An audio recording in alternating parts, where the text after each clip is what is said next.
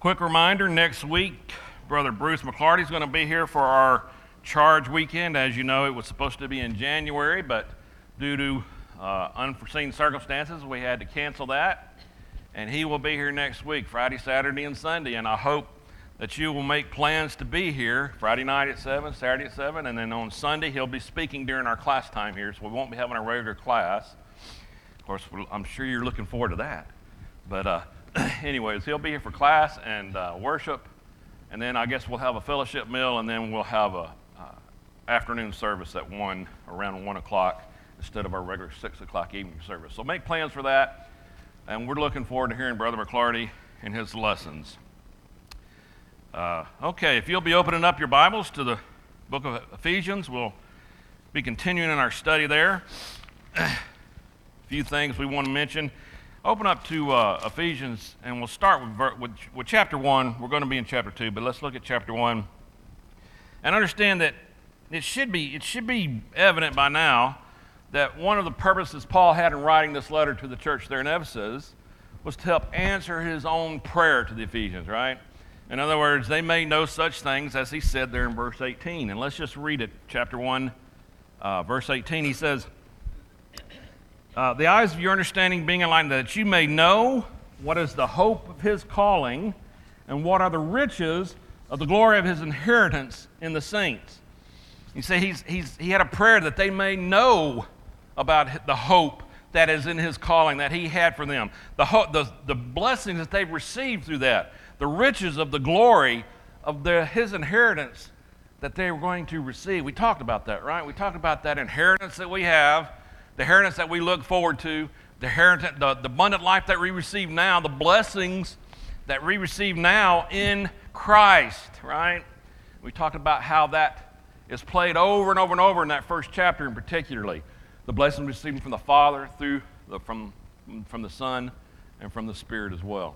So this is wonderful things that we've talked about in the church, and he's telling the church in Ephesus, this is my prayer. These are things that I want for you. I want you to understand these things. And in the first part of chapter 2, we talked about how his wonderful grace has been expressed to them in their salvation, right? In their personal salvation, that grace that they have received through their salvation, through his willingness to send his Son on their behalf, right? And of course, that applies to us today, right? That applies to us in the way we receive those same blessings through Christ Jesus. Now, these next few verses, Paul's going to speak a little bit more in a general or corporate terms in relation to that salvation. And he's going to talk about not only the Jews receiving this blessing that believed, but also the Gentiles. Let's begin and read in verse 11 there of Ephesians chapter 2. And just pay attention to the way some of the verses we read here and some of the stuff that he says regarding the Gentiles and their ability to become heirs along with the Jews. Verse 11, he says, therefore remember that you, once Gentiles in the flesh, who were called uncircumcision by what is called the circumcision, made in the flesh by hands, that at that time you were without Christ, being aliens from the commonwealth of Israel and strangers from the covenants of promise, having no hope and without God in the world. But now in Christ Jesus, you who once were far off have been brought near by the blood of Christ. Now, isn't that wonderful? It's a wonderful statement, right? Reading on, verse 14. For he himself is our peace, who has made both one and has broken down the middle wall of separation, having abolished in his flesh the enmity, that is, the law of commandments contained in ordinances, so as to create in himself one new man from the two, thus making peace, and that he might reconcile them both to God in one body through the cross, thereby putting to death the enmity. And he came and preached peace to you who are far off, and to those who were near. For through him we both have access by one Spirit to the Father. Now, therefore, you are no longer strangers and foreigners, but fellow citizens with the saints and members of the household of God, having been built on the foundation of the apostles and prophets, Jesus Christ himself being the chief cornerstone, in whom the whole building, being fitted together, grows into a holy temple in the Lord, in whom you also are being built together for a dwelling place of God in the Spirit. All right. Interesting concepts, right? And these verses are being written to the church in Ephesus. Mostly those folks are Gentiles that were converted, right? And so you have to understand that in the context of the first century. This may not mean all that much to us, perhaps, in our lives. We have a different experience with our Christianity, right? But these Gentiles were outside of that, and they didn't have the law. They didn't have the law of Moses. They didn't have the promises. And we're going to talk about that a little bit.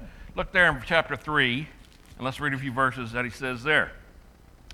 Beginning in verse 3, how that by revelation he made known to me the mystery, as I have briefly written already, by which when you read, you may understand my knowledge in the mystery of Christ, which in other ages was not made known to the sons of men.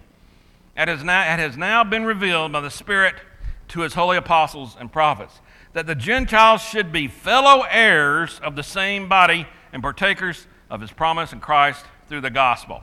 He's telling the brethren in Ephesus that they have had the mystery revealed. The mystery revealed that they are now fellow heirs in the body of Christ, fellow heirs with those who had the law. So this is important because it describes us, right? It describes us as being believers in that same Christ, believers in what he did for us. Therefore, we have been made heirs of that great inheritance, just like these Gentiles in Ephesus in the first century. I doubt that many of us in here, if any, there might be a couple that have any Jewish heritage, right? Certainly not something that you probably were doing in your life where you were keeping the law of Moses, right? But we can understand how this benefits us, right?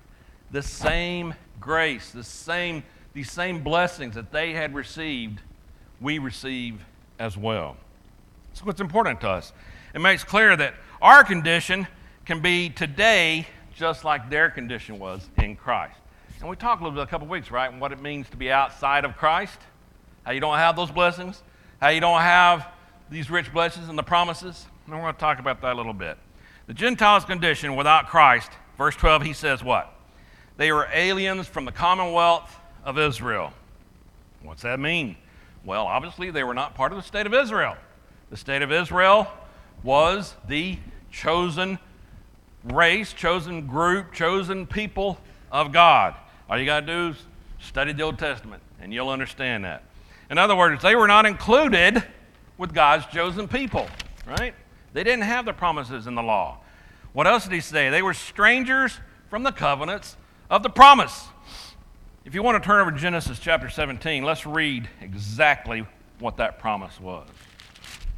Genesis 17. Let's just read a couple verses there. If you want to turn over there and read with me. If not, that's fine. Genesis chapter 17 and verse 7.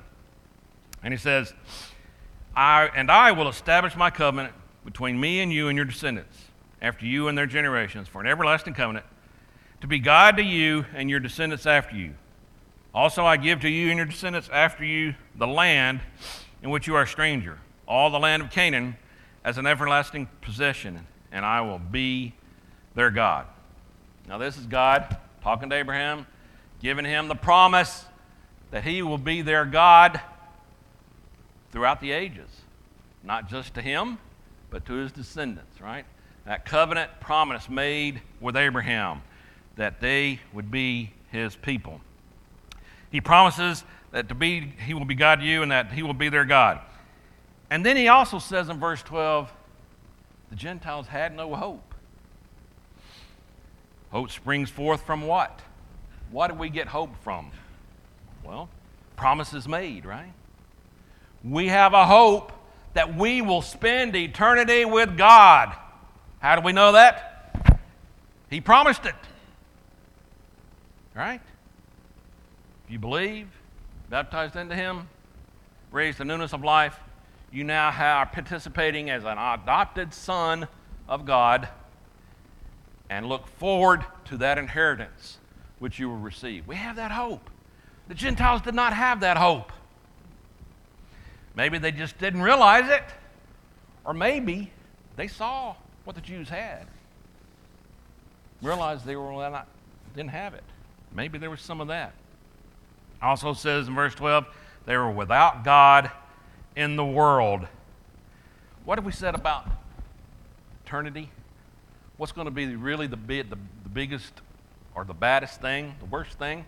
You know, we talk about hell and talk about how bad it's going to be, but we are going to be separated from God. That's going to be the ultimate, right? For eternity. Turn over to Acts chapter 14, and let's read a few verses here. I want to see what's said here. Acts chapter 14, and let's begin in verse 8. This is about idolatry that some of those at Lystra wanted to participate in because of some miracles. Verse 8, and in Lystra a certain man without strength in his feet was sitting, a cripple from his mother's womb, who had never walked. This man heard Paul speaking. Paul, observing him intently and seeing that he had faith to be healed, said with a loud voice, stand up straight on your feet. And he leaped and walked. Now when the people saw that Paul had done, they raised their voices, saying in the Lycaonian language, the gods have come down to us in the likeness of men. They were amazed. And Barnabas they called Zeus, and Paul Hermes, because he was the chief speaker. Then the priest of Zeus, whose temple was in front of their city, brought oxen and garlands to the gates, intending to sacrifice with the multitudes.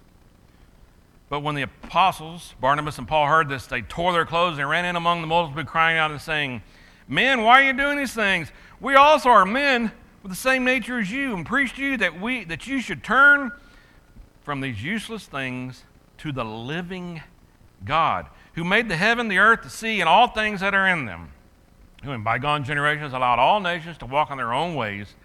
Nevertheless, he did not leave himself without witness, in that he did good, gave us rain from heaven and fruitful seasons, filling our hearts with food and gladness. And with these things they could scarcely restrain the multitudes from sacrificing to them. What was going on here? Here we have those who worshipped idols in Lystra, right? They see miracles being performed, and they think these men are gods, just like Zeus and Hermes, and they want to worship them. And what does Paul and Barnabas do? They say, no. We are just men. We are representatives of the God, the living God, who, by the way, left witnesses for you. You see, you were able to see that this God existed. Well, how was that? Well, through the creation. This same God who gave us rain from heaven and fruitful seasons, filling our hearts with food and gladness. What they're saying is, this God provided for you, even though you didn't worship him, even though you were worshiping idols. You had the opportunity to see who this God was. We read about that in Romans 1, too. Paul's talking about how the Gentiles were out without excuse, couldn't get the words out, because they had creation. All you got to do is go outside. It's raining this morning. Well, how does that happen? Well, you got weathermen who try to predict that, right? And they usually get it wrong because they're just men. It's our God who provides that rain that's needed, right? Who provides the food that we have to sustain life. That living God that Paul and Barnabas talked about here. So you see, the Gentiles' tradition without Christ, they had no excuse because they could see that this God existed. So in one sense, they did have God, as he didn't leave them without a witness. Didn't have the law, didn't have the promises, but they did see that. The Gentiles' condition through Christ can now be what, though? Verses 13 through 16, he says they can become one body with the Jews. Because Jesus, who is our peace. Because of Jesus, who broke down the middle wall of division, as he said there. Right? There was a wall up between the Jews and the Gentiles. By his death on the cross, he abolished that which created the enmity between Jew and Gentile. What was that enmity? The law of Moses, given at Mount Sinai. You see, the Jews had the law, they had Moses, Gentiles did not. Therefore, what he's saying is Christ's death on the cross removed that, put to death that enmity, brought peace to all, not just the Jews. All right? Therefore, we can share in that access to the Father, verses 17 and 18.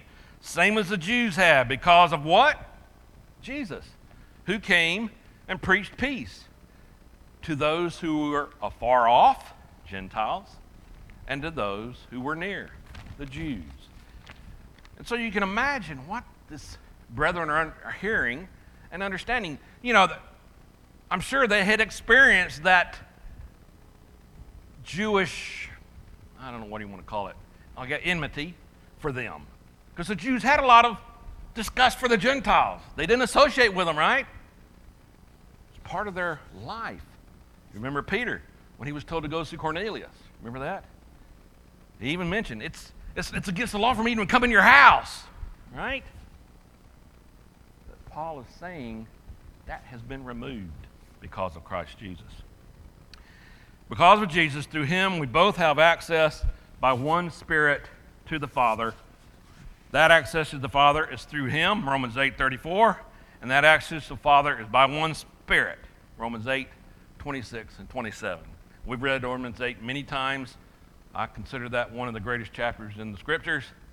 You should read it often. We know that we have access to the Father because of Christ Jesus. The Gentiles' condition in Christ, verse 19, they are now fellow citizens with the saints. Before, they were aliens from the commonwealth of Israel and strangers from those covenants of promise. But now they are fellow citizens with God's people. They are now members of the household of God. Before, they were without God in the world, but now they are members of God's family. And I mentioned one of those things that we're looking forward to in eternity is being with God, right? But remember how we read when we studied John? Every week, the last two verses, these things have been written. Many more things have been written that were not in this book, that you might have life in Christ Jesus and life abundant. Meaning now. Meaning in this life, you can have abundant life only in Christ Jesus. Paul is saying now the Gentiles are able to experience that as well. They are now members of God's family. They are now part of his holy temple in the Lord. Verses 20 through 22 talk about this. Before, they were without God in the world. Now, God dwells in them through his Spirit. The Jews had the physical temple in Jerusalem, right? The house of God, the inner sanctum, the Holy of Holies, where God symbolically lived with his people. Where only the high priest could go in there on one day, Day of Atonement. And of course, he had to have the sacrifices and the incense and all that, spread the blood on the mercy seat and all that stuff, or else he'd probably die. Now, we understand that holy temple is us, those who believe, God living in us through his Spirit. Well, what does this mean for us? I mean, yeah, we can understand how that really was a big deal to the Gentiles at that time, right? But we don't experience that enmity, right, between Jews and us now. I mean, there's probably not too many of us that even you may know somebody who's Jewish, but you probably don't deal with them religiously, perhaps, right? So we don't really understand what they had to go through, perhaps. But we can understand that condition of being outside Christ, right? Being an alien or a stranger with no participation in the covenants or the promises that God had promised to the Jews that we can now receive because of Christ. A person nowadays has no basis for hope and must go through life without that blessing of God if you're outside of Christ. Talked about that before. I cannot imagine living my life outside of Christ. Can you? I mean, I know many of you have been in Christ for many, many years, right? And I'm sure if you went back and looked at things that have happened in your life, you've been blessed, right? And you know that you were blessed by God. Not something that you did, not something that happened because of your job, not something that happened because of your family, but you knew that was from God. I bet if anybody in here that's been around a long time, and a lot of you have, most of you have, I guess, you can remember things that had to be from God. And of course, we know that everything we have comes from God. Whether you believe that or not, it's true. People who are not Christians today have no hope. They are aliens, just like the Gentiles were that Paul talks about here. They did not have the promises of God. With this deal going on with Ukraine, there's not much we can do personally, right? I mean, we're on the other side of the world, right? There's a whole ocean, or you might say 2 oceans between us, right? But we can pray, right? James 5:16, prayer of a righteous man availeth much. We can be in prayer, and perhaps that is the greatest thing that we can do. But one thing to understand there is, and we talked about this, I don't know if anybody in here remembers, we studied prayer, I think it was 2018, we were studying prayer. And we talked a bit about this, what blessings we have in Christ, but also the benefit of being able to pray to the Father, right? And the fact that we can go right in that throne room because of the blood of Christ. We can go right in there and talk, just like He's our real dad, physical dad. We can do it. But those without hope, those who outside of Christ cannot. Isaiah 59:2 says, your iniquities separated you from God, and your sins have hidden His face from you, so that He will not hear you. In the Old Testament, the Jews understood that that God did not hear the prayers of those who were unrighteous, who were sinners, right? 1 Peter 3:12, for the eyes of the Lord are on the righteous, and His ears can hear their prayers, but the face of the Lord is against those who do evil. In other words, we talked about this. God doesn't, He's omniscient, right? He can hear everything, He knows everything, but He's not going to respond to prayers of those who are outside of Christ. That's very scriptural. In fact, turn over to the book of John. I want to read, we're going to read chapter 9. I just want you to hear this. It's an interesting concept. There's so many lessons in this chapter. I want to read through it and see some things there that deal with this. John chapter 9. And let's read. There's an Acts there. It's a little bit of a long chapter, but bear with me. I want to read through this and see if what we can glean from this. At the beginning of John chapter 9, Christ is going to heal a blind man, and I want you to hear the discussion that the Pharisees have with the blind man, with his parents, and with Jesus, dealing with sin and what they thought about sin and things like that. Verse 1, now as Jesus passed by, He saw a man who was blind from birth. Remember that, because it's going to play into this story. And His disciples asked Him, saying, Rabbi, who sinned, this man or his parents, that he was born blind? You say they believe that someone's born blind is because of sin.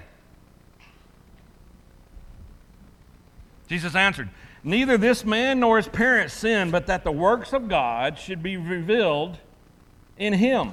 In other words, God will be glorified through him because he's blind. And we're going to find out how in just a second. I must work the works of him who sent me while it is day. The night is coming when no one can work. As long as I am in the world, I am the light of the world. And when he said these things, he spat on the ground and made clay with the saliva, and he anointed the eyes of the blind man with the clay. And he said to him, go wash in the pool of Siloam, which is translated sent. So he went and washed and came back seeing.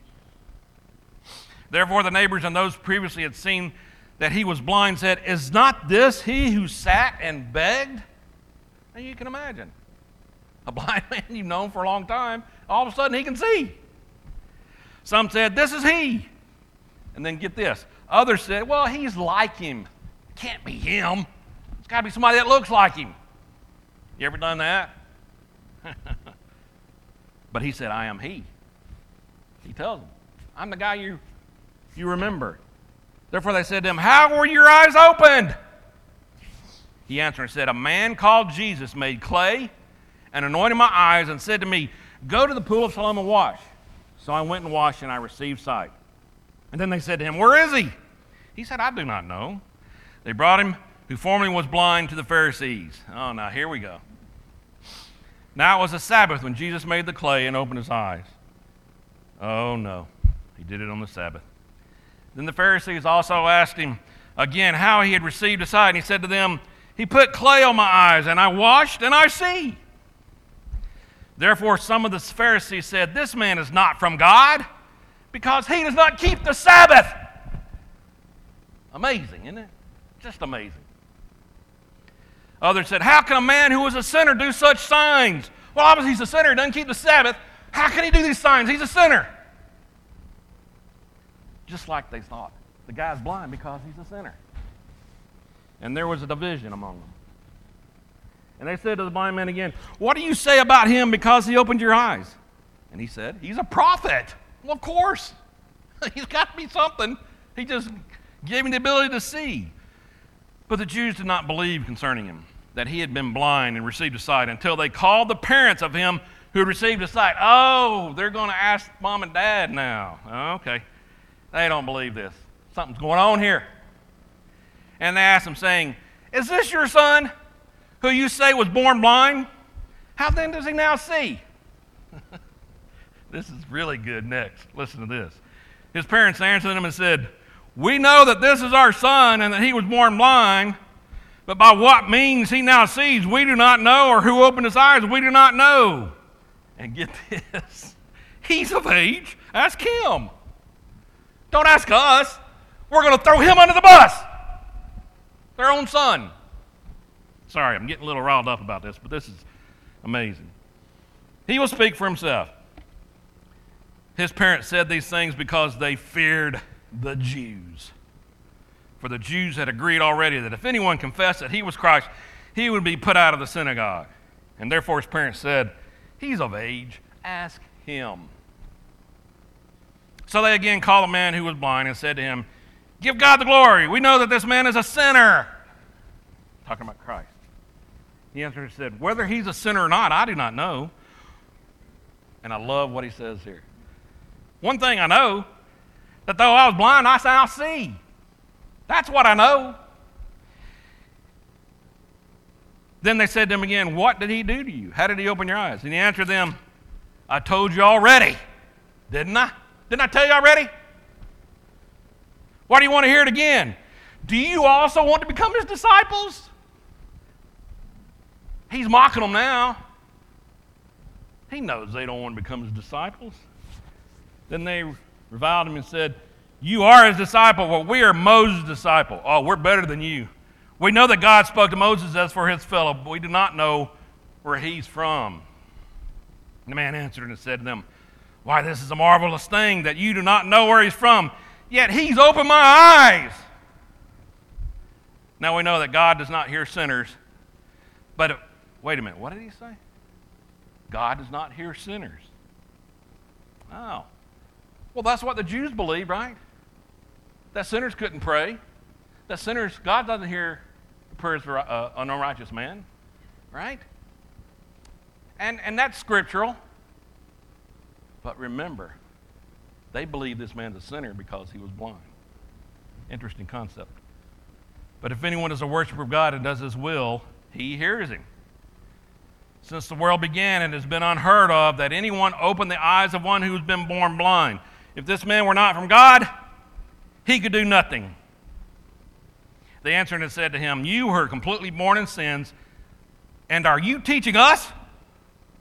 Like, who are you to teach us, you sinner? And they cast him out. Jesus heard that they had cast him out, and when he had found him, he said to him, "Do you believe in the Son of God?" He answered and said, "Who is he, Lord, that I may believe in him?" I mean, obviously, something's going on. He knows something's going on here. And Jesus said to him, "You have both seen him, and it is he who is talking with you." Then he said, "Lord, I believe."